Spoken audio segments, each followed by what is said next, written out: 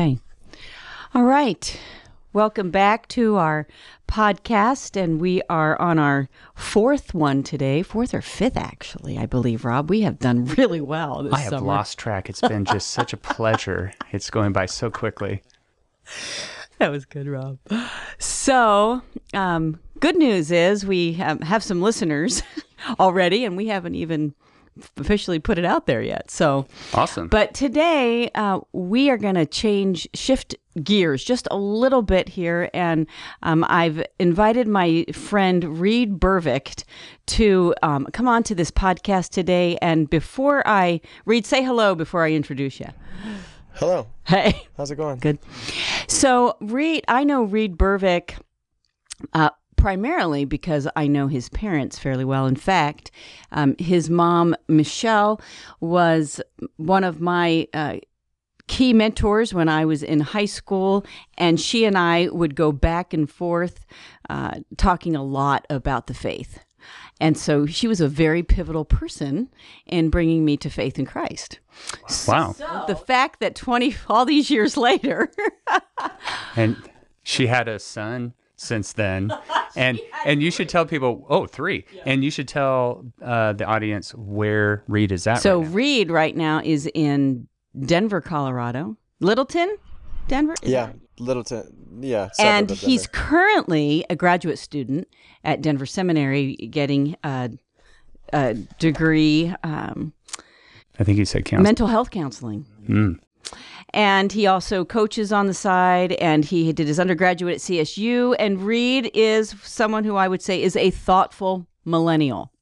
Mm. Wow. That's the first time I've heard somebody put a good adjective in front of millennial. So that's nice to hear. Well, welcome.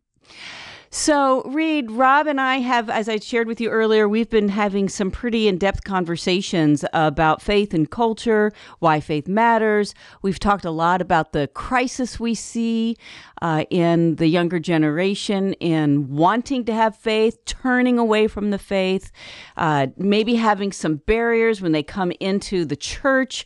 And I just thought it would be so great if we could ask you some questions about your faith journey. Yeah, definitely. Okay, so I guess I'd really like to hear about, what was it like for you as a young person growing up in what I would call a pretty evangelical Christian home? Am I right? Am I using the right terminology? Yeah, no, definitely. Conservative, evangelical. I mean, growing up in it was just normal, right? I went to church.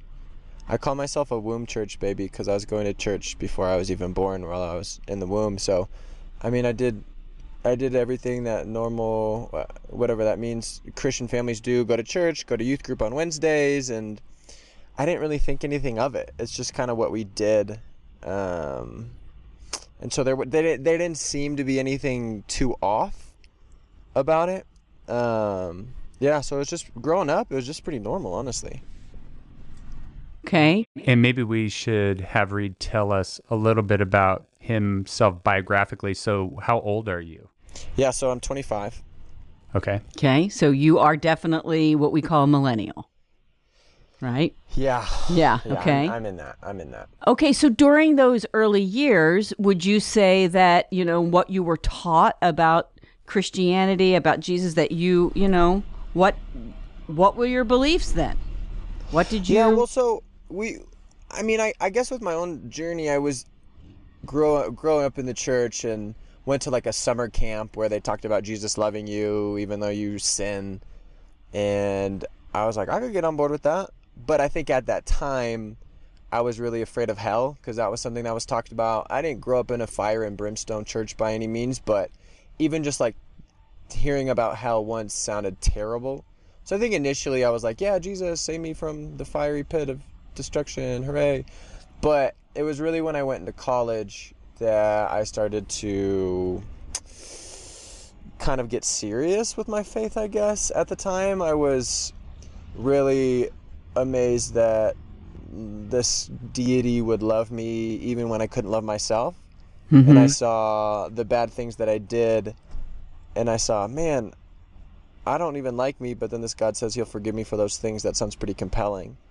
And so, I mean, what I believed, it was just really standard evangelicalism. It was the Trinity, it was justification, it was Christ on the cross for everyone's sins, it was God is the only God alone, and Jesus is the only way to God.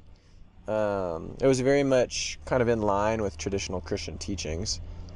Okay. And so that would you say that you still believe all of those things like today as a 25-year-old? No. No, you don't. Okay, so can we unpack that for a little bit, Reed? Yeah. So I think for me, it all kind of came to a head probably 2.5 years ago at this point. I was just out, kind of leaving the campus ministry that I was working for, and kind of in this in-between stage of my life. What do I want to do with my career? Where do I want to go? Where do I want to live? And so I was in this transition phase, and a really close friend of mine left his faith, and that kind of shook me. And it made me wrestle with doubts I'd realized at the time that I had buried. And so I really started to look at, okay, is the Bible inerrant? Is it true? Can I trust it? Is God real? Is Jesus really who he said he was? What does this all look like? And so over the last 2 years, it's been this process of doubts and anxieties and fears and of kind of an exodus from the church. I don't really go to church currently. Okay. And so what I believe now, I mean, honestly, it changes on the day. It changes day by day. And sometimes I think, most of the time, I think God as a deity exists. Insofar as what that looks like, it could change day to day. Okay. So, but you told me, you just said earlier that you did go to church up until 2.5 years ago. Yeah. Mm-hmm. So what was your experience as a young adult in the church? Honestly, not great. I think it was tough because, I mean, the stereotype of millennials is that we move around so much, and I think that is probably true. And so it was tough for me to kind of get into the church. I really, at the time, craved mentorship from older men, and I wanted to be discipled, and it just felt like I was the only one trying to get that, and these older guys had their families, and they had their lives, and so that wasn't really an interest. And so... do you think people reached out or took an initiative? No, did you reach out? Did you take an initiative, Reed? Yeah, I did. I did take an initiative. I wasn't perfect at it by any means, but sure. But I know you, and I know that you have that in you to get involved in a church. It was because of me. It was because of you. So you felt sort of like you had to put forth a lot of effort into this. Yeah, totally. Okay, Reed, I got a question for you. Yeah. Thank you, by the way, for being on the podcast. So the question I have is, who is the smartest person you know? Just like holistic intelligence? Yeah, who's the person that you go, this is the smartest person in my life? Probably my friend Trevor. How old is he? He is my age. Okay. And who is the wisest person that you know? That's a great question. I want to say me, but no, I don't think that that's the answer you're looking for. And it we don't want the answers we're looking for. Yeah, no, we're not looking for an answer. That's a good question. Other I don't know. than your I honestly honest have answer. to think about that. I mean, my friend Trevor's really wise. I'd have to consider that more. Okay. What makes him wise? I just think that he looks at life in a really holistic way. And I think, tell me about it. I think that there's a lot of people who look at everything in a binary sense. Like, things are black and white, things are this or that, red or blue, whatever you want to look at it. And I think wisdom is being able to look at things from more of a spectrum approach and in a more nuanced way. And also taking into account, what is this person actually looking for and what do they need right now? Because I think a lot of people, when they're asked questions, like to answer because it feels good to answer a question. But I think wisdom is, what is this person seeking right now and how can I help them get there? And so in my friends and people I see who are really wise, they do that. So that's interesting to me that you just said that that's what you see as wise. What are they seeking right now? So what is your friend Trevor seeking? Um, Trev is seeking the betterment of people. Okay. All right. And does that align with what you are seeking? Yeah, I mean, I think to an extent that is kind of the point in a lot of ways. I mean, you look at Christianity and you look at this idea of shalom and this idea of Jesus coming to bring in human flourishing. I think kind of at a base level, that philosophical strand is weaved into a lot of different beliefs. And I think that's a kind of a consistent need to see. We see across the board. So, do you think that it's interesting to me how you answered Rob's question that you thought probably the smartest person or the wisest person was your own peer. Do you think that maybe really ultimately you want your peers to mentor you? I used to be in this space where I really, really thought that I needed this older person to show me the ropes and show me things. And I think there's something to be said there with experience and with like if I'm going to get married one day, I want to go talk to people who have been married and who are doing it really well and who are healthy. I'm going to go seek out those people. And so on average, probably more people who have been married longer will know more. But I also think that we look to age before we look to health sometimes. So just because somebody is married or Christian or in business or whatever for such a long time doesn't mean they're doing it in a good or healthy way. So for me, if it's a 60-year-old, a 90-year-old, a 20-year-old, I don't really care. Can I learn from them? That's kind of more the question that I want to ask. So I guess a follow-up question to that is, how do you know what you're learning is true or not? What is the sort of litmus test for you? Because you kind of alluded to, age doesn't matter, background doesn't necessarily matter. So how do you decipher wisdom? I mean, that's a great question. I think that's one of the big questions. What's absolute truth, right? And so how do we know? And I don't know if we can know 100%. I think that there's a lot of mystery in the world that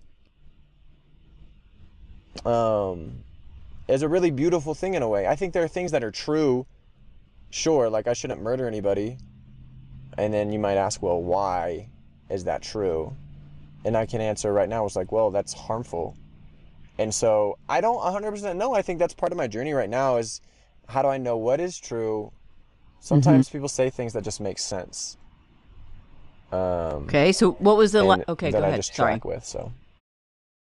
So let's go back to your church experience for a minute, because it sounds like there's these big sort of meta issues that you're now kind of working through, let's say, as you go through life.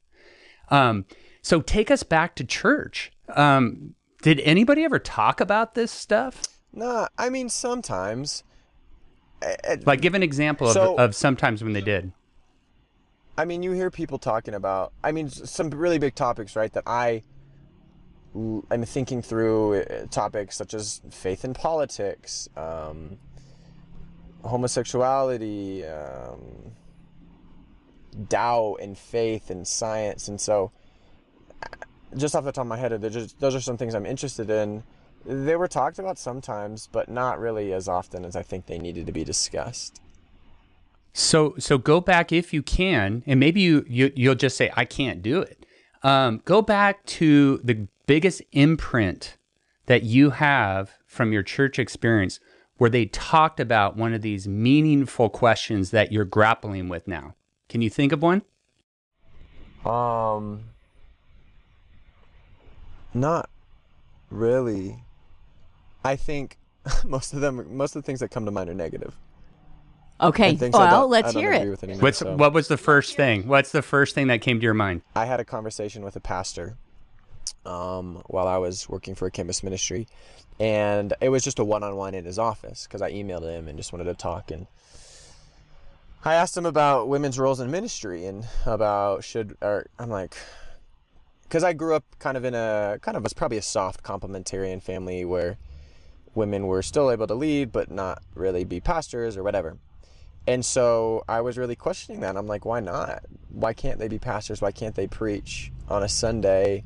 So I went and saw the pastor and asked him about it, and the answer that he gave me was, well, no, they can't because of God's design. Here's a verse and here's an article. Are we done? Type of vibe. And so it didn't really leave me with a good taste in my mouth. So if you would describe the taste though for us. Oh, it was just zero openness, zero desire to wrestle with me and to ask questions with me and to come alongside with me. It was just good. like they were already made up their mind and they were certain about it. So like, why am I not certain about it too? It was just arrogant, honestly. So would you describe your pastor as smart or wise? He's a smart dude for sure. I don't know if he showed me wisdom in that moment. Okay, thank you. No, I appreciate you being so honest, Reed, because it's those moments that like are seared into your memory and into your heart that you're never going to forget, right? Right. So I love that example. So like give us an idea of maybe how that could have gone better. Well, I think if anybody comes to me and I already have a formulated opinion on something, I want to also be able to have my opinions but hold them open to the possibility of being wrong, which doesn't mean I don't believe in what I think. It just means that I'm open and not holding it so tightly. So if I were to go up to him and be like, hey, I'm struggling with these things, and he would have responded, okay, hey, that's super fair. I can see how that's a tough thing. Well, let's talk about it. What are your thoughts? Where are you coming from? What do you think?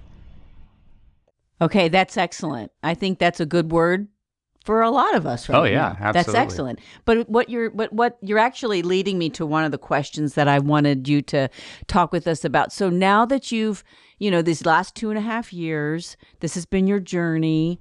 You're not part of like an organized church. I suspect you have Christian friends, right? Yeah. Okay. How do they encourage you in your faith, Reed? Currently, or as I was walking away from the church? Well, let's start with currently and then go back. So currently, I mean, most of my good friends are like, I'm really open about where I'm at with my friends. And I'm also a good friend to them, or I try to be. And so they know that I mean well. They know that I'm trying my best. They know that I'm not just running, and maybe some of them think that. But so we have really good conversations. A lot of them are just respecting me right now, and sometimes we'll ask a question like, hey, how's stuff going with that? Where are you at? Some of them are more pointed, like, what do you think about Jesus? Some of them don't really ask unless I bring it up out of respect, which I think is super fair. But they can ask. It's not offensive to me. So, I mean, right now it's mostly pretty good.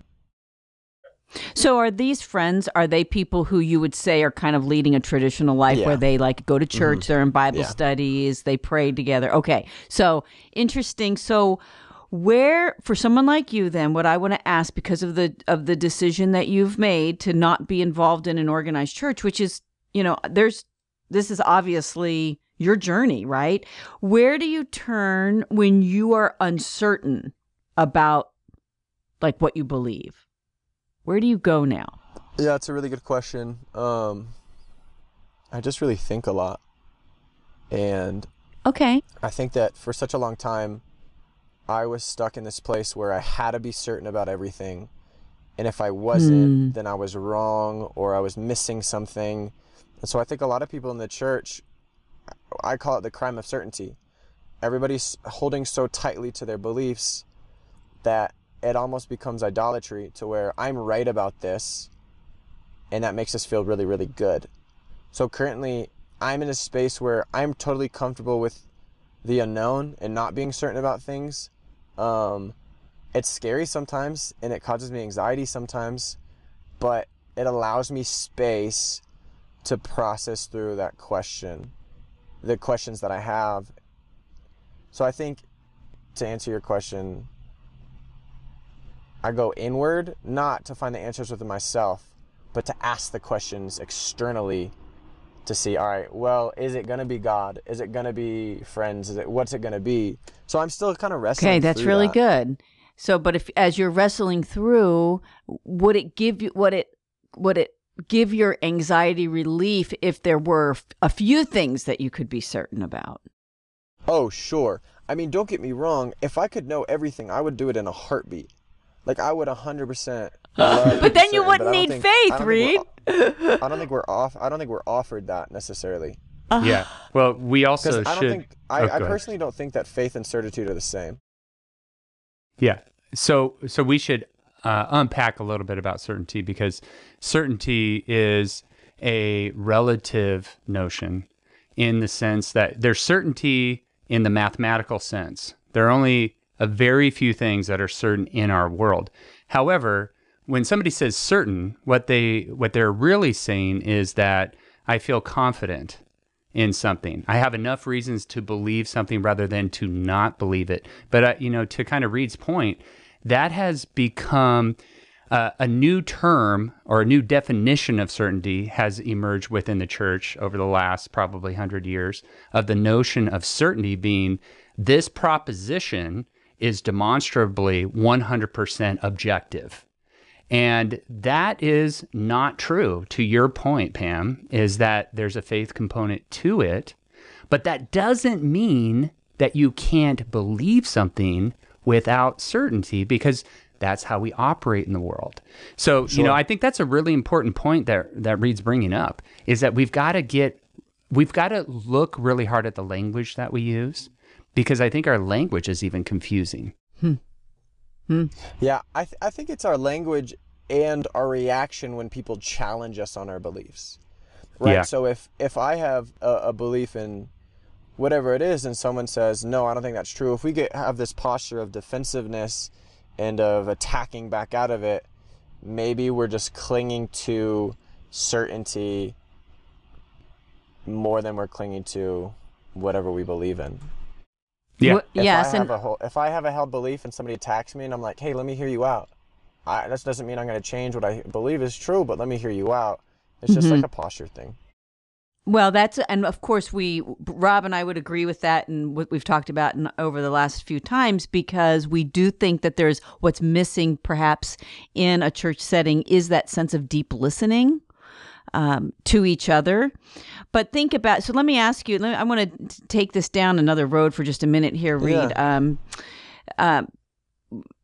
If I were to ask you the question, where are you in God's story? I know that sounds kind of like something you would hear when you were a child, but I actually don't mean it that way. I really mean that as a thriving young adult who's in graduate school, who wants to do well in the world. I know you want to do good. I know you're an influencer.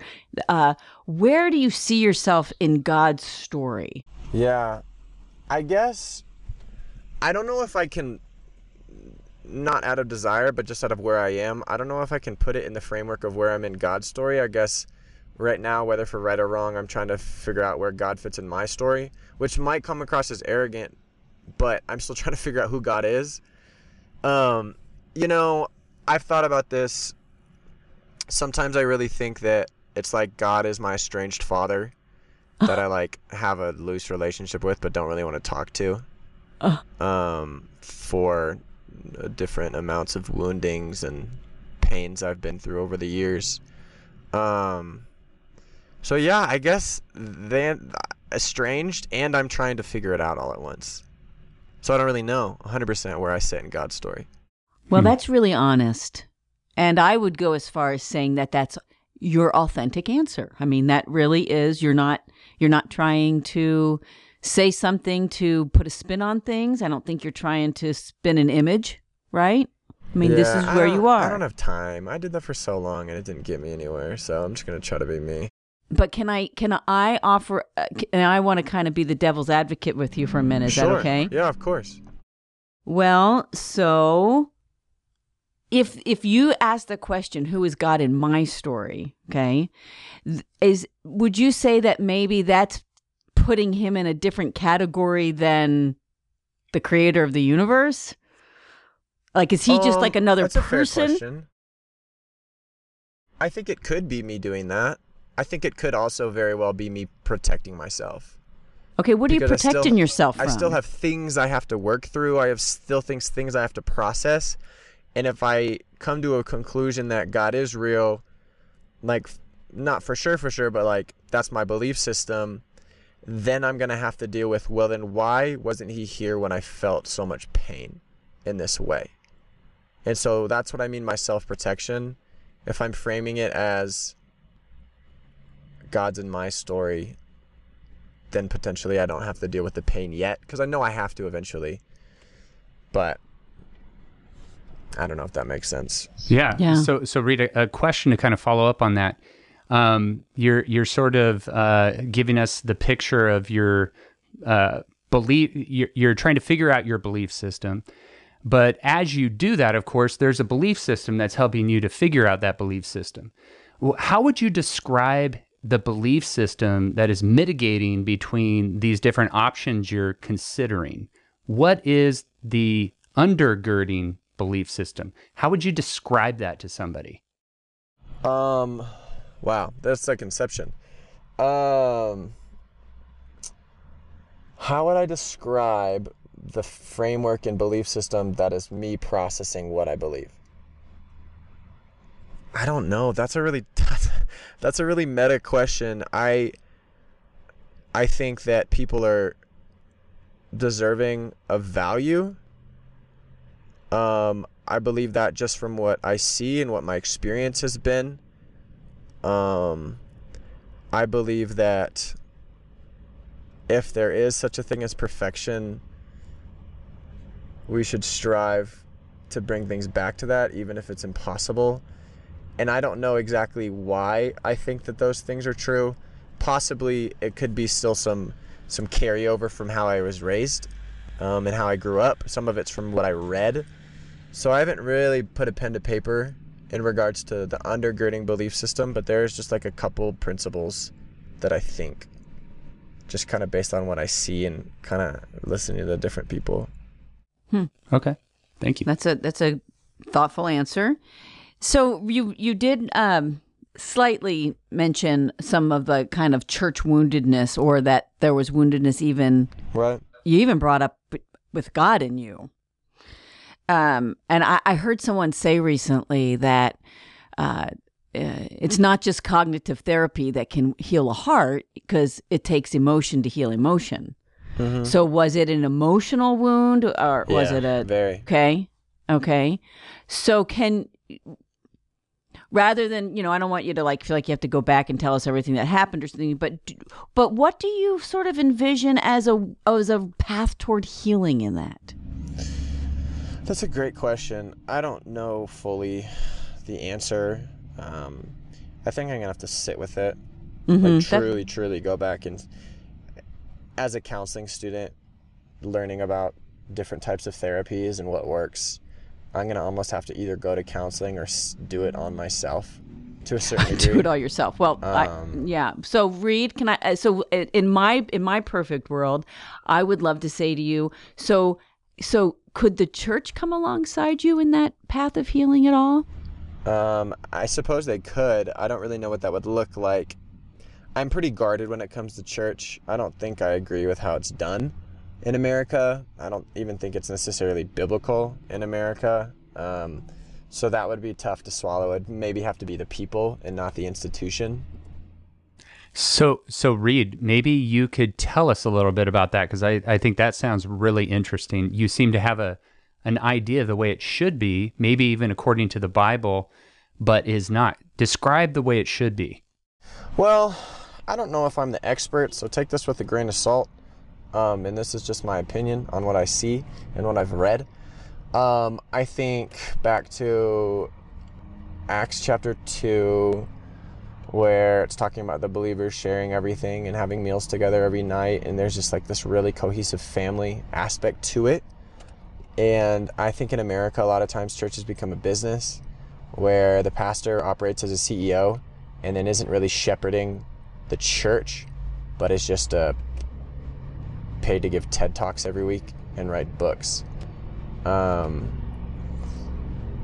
I think that there is too much of a focus on like doctrine and teaching, and too little of a focus on acting and helping and serving in the community that you're in. I really don't know if church was ever intended to people to drive 30 minutes to church as much as it was meant to be your community and you building out from your neighborhood and then filling the needs of your neighborhood.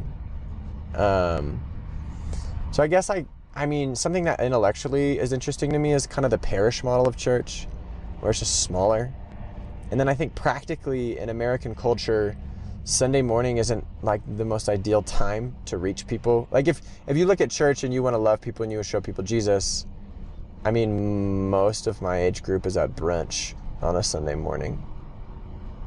Or in Denver specifically, we're skiing, or we're snowboarding, or we're mountain biking, depending on the season. So when would they come to church?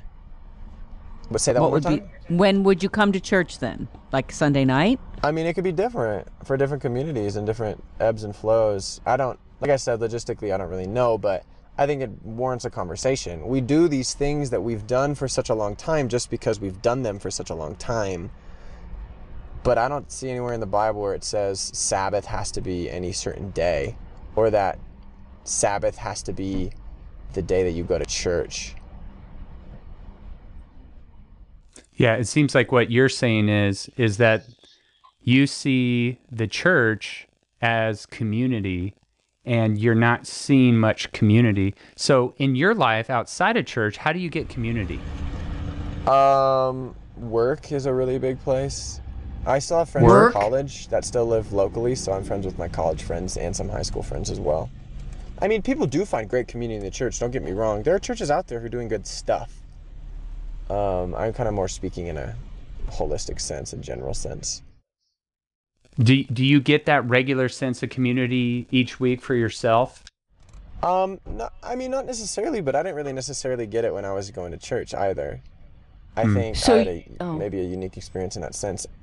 I mean, I've talked to friends who have left the church, and the thing that everybody talks about is it's really hard to go away from there is something about Christian community when it's like in a healthy area, a healthy church. That's like this unconditional aspect to it. And so leaving that can be tough. You would say then, Reed, that you and your friends sense kind of something that happens maybe supernaturally when you are together in some form of the body of Christ. Yeah, I don't know if I would say it's necessarily supernatural. It certainly could be, but I think humans are wired in however way you want to put it for relationship. And so there's something deeply spiritual, or maybe it's naturalistic, I don't really know, about that connection.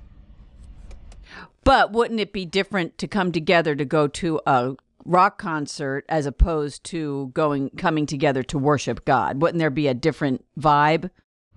I mean, yeah, there could be a different vibe, but at the same time, I think you can meet God at a rock concert too. Well, but that's not what I asked. So in other words, I'm asking, because I feel like you said that earlier, but maybe I misunderstood, that there is something that happens when people gather together for the purpose of... Well, not necessarily for the purpose of worshiping God, but just like for the purpose of authentically accepting everybody who's there. So it could be connected to God, but I don't think it necessarily has to be. So as you look back again over kind of your particular life journey, I guess I would, and Rob kind of already asked you to do this, but I'm going to challenge you, ask you to do it again because you do such a good job of methodically thinking through this. But what could those of us who say that we are committed followers of Jesus, what could we do to come alongside more of people your age when it comes to the faith? Or what could the church do differently that might be more innovative, that might be thinking about this for more of solving a problem as opposed to trying to fix people? Yeah, I think, first of all, I think people need space. It's not necessarily like distance, but people need a space to be exactly where they are and to be exactly as honest and authentic as they need to be, or with where they're at. So I think a lot of people within the Christian kingdom have an agenda for the people around them, whether it's people they don't know or whether it's people that they do know. They want them to come to know Jesus or whatever, and grow in this way and do that and do this within their spiritual walk. But that doesn't sound very unconditional. It sounds conditional. So I think just that aspect of unconditional, like whatever you're walking through, wherever you're going, I'm going to be there and I love you. And then giving them that space, and then just like consistency over time to show that love. I think. Okay, so how do you reconcile that with, and we actually haven't even talked about this yet, but how do you reconcile that with that God has given us this, what he calls the Holy Scriptures, that gives us, ways to live by. I want to be careful about calling them rules, but I would say he has a way that he wants us to live. How do you reconcile that to bringing people together and accepting them exactly where they are? Just for clarification, are you asking what does it look like for people who have a mission from God and then also want to be unconditional? Well, actually, no, I'm not really asking that. I'm asking, how do you bring Scripture into what you just described? Because even if I got you. Yeah, that's really what I'm after. Okay, so how do you bring Scripture into it? Yeah. Like to be able to speak into their life through Scripture type of thing? Yes, absolutely. That's a great question. It depends on the person, and oftentimes I don't think people should wield it like they do. There's a lot of burdens and there's a lot of obstacles and there's a lot of barriers to the Bible because I don't think we've really done a good job of teaching or even knowing what the Bible's purpose is, or how it was written and in what ways, and how that looks from an Eastern perspective versus a Western perspective. If somebody comes up to me right now with where I'm at and starts to give me Bible verses, I'm like writing them off. I'm like, I'm not listening to the thing that you have to say. Okay, so how would you receive it? That. Like, people have to live the Scriptures enough for that person to trust them. Like, my friends who have been with me every step of the way and haven't distanced themselves, even though I've left church, those are the ones that I'll go to process. I won't go to my friends who try to throw Scripture at me when I told them I'm leaving the church. But it sounds like, Reed, though, that you would still be open to somebody talking about Scriptures if they were somebody that you respected. Yeah, and if their posture towards me and how they're delivering it and what their purpose of it. Because I can sniff if somebody's trying to convert me from a mile away. But if somebody actually cares about what I have to think about a passage, they're like, what do you think about this? Then I'm like, all right, I'll talk to you. Okay. But again, that's just my opinion. No, I know when we're asking for it, right? So then you would say, Reed, that even though you are at this point, on a journey, choosing to kind of, not worship in a building, because I'm going to say I'm sure you worship God in other ways. People can speak and bring encouragement to you from the Word, right? I mean, I suppose theoretically, people don't really do it that often because I know I'm kind of turned off to the Bible and trying to figure out what it means. I just know that me, the Bible isn't really helpful right now in terms of encouragement. Okay, that's an honest answer. That's really good.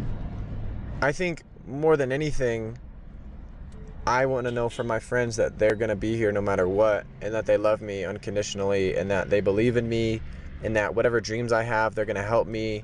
Those things encourage me. And I think that might not be in the words of the Bible, but in the ethos of it perhaps means just as much. Well, that's really actually a story to unpack a little bit, because I guess that's why I asked about if you just see God as sort of like, fitting into your world as opposed to you fitting to his. Because wouldn't you say, from the way that you were raised and from the person that you've become, that God is really the only one who can give you that kind of unconditional love that you're talking about? I guess in a perfect sense, sure.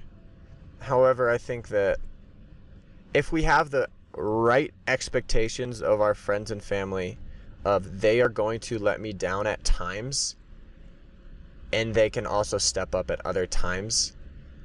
Absolutely. I guess it's just all about expectations. It is all about expectations. So, Reed, I wanted to kind of pivot just a little bit to, we've talked a lot about what others could be doing differently to make church more real, authentic, helpful to the human condition, let's say. What are you doing to help yourself in terms of, what do you see as your duty as a human being?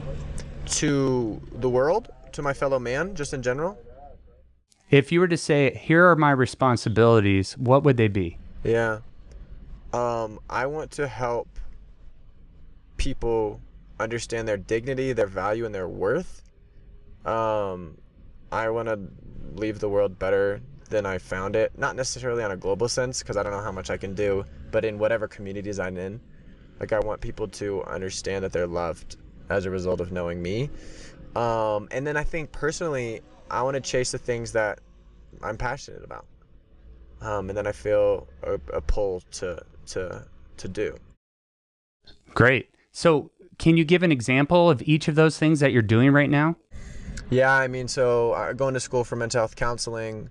Counseling, I think, saved my life. And so, I mean, every counselor kind of gets into it to help people, kind of maybe gets into it a little bit to understand themselves a little bit better. So there's this interesting dynamic with that. But I think just being able to sit in a room and give someone space to authentically connect and not have any expectations over them, and then actually practically help them grow and help them find joy, or help them work through grief, or help them just feel not alone.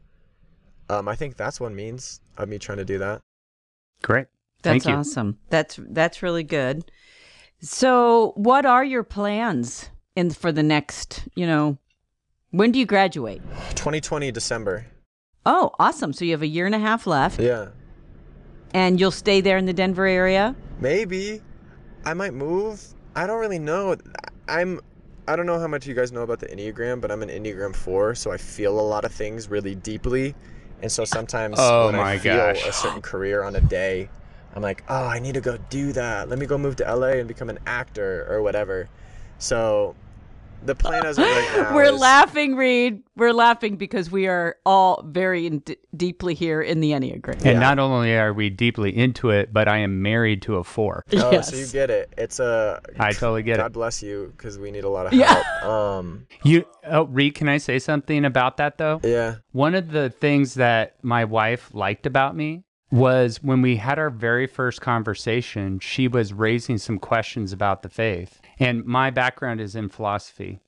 And I was like, oh yeah, that's a really good question. And there's a lot of different perspectives on that. And she was surprised because the university we were at was very black and white on certain issues. But as a 4, you are a person of passion, and passion is a big part of what drives you. And also, I would say about my wife, people will ask me all the time, why did you marry your wife? And the first thing above everything is I trust her implicitly. Yeah. She is who she is. That's right. And Pam knows my wife really well. I would actually even applaud that, because Melinda, Rob's wife, is one of these people who I'm an 8 and so is Rob, which is really funny. And Melinda can understand my intensity and not judge me at all. Yeah. And I would actually say, Reed, that she's probably one of the most spiritual people I know. Yeah, yes. Right? Yeah. But she'll be the first to tell you, that she doesn't. She doesn't like to pray out loud. Right, She doesn't right, like to right. do all this stuff, but Right. she's got a connection with God. Yes. Anyway, that's just an encouragement to you That's right. to say that God has endowed you in certain ways, and your experience is going to add to that. So as you go on your journey, I just want to leave you with that encouragement. Thank you. Yeah.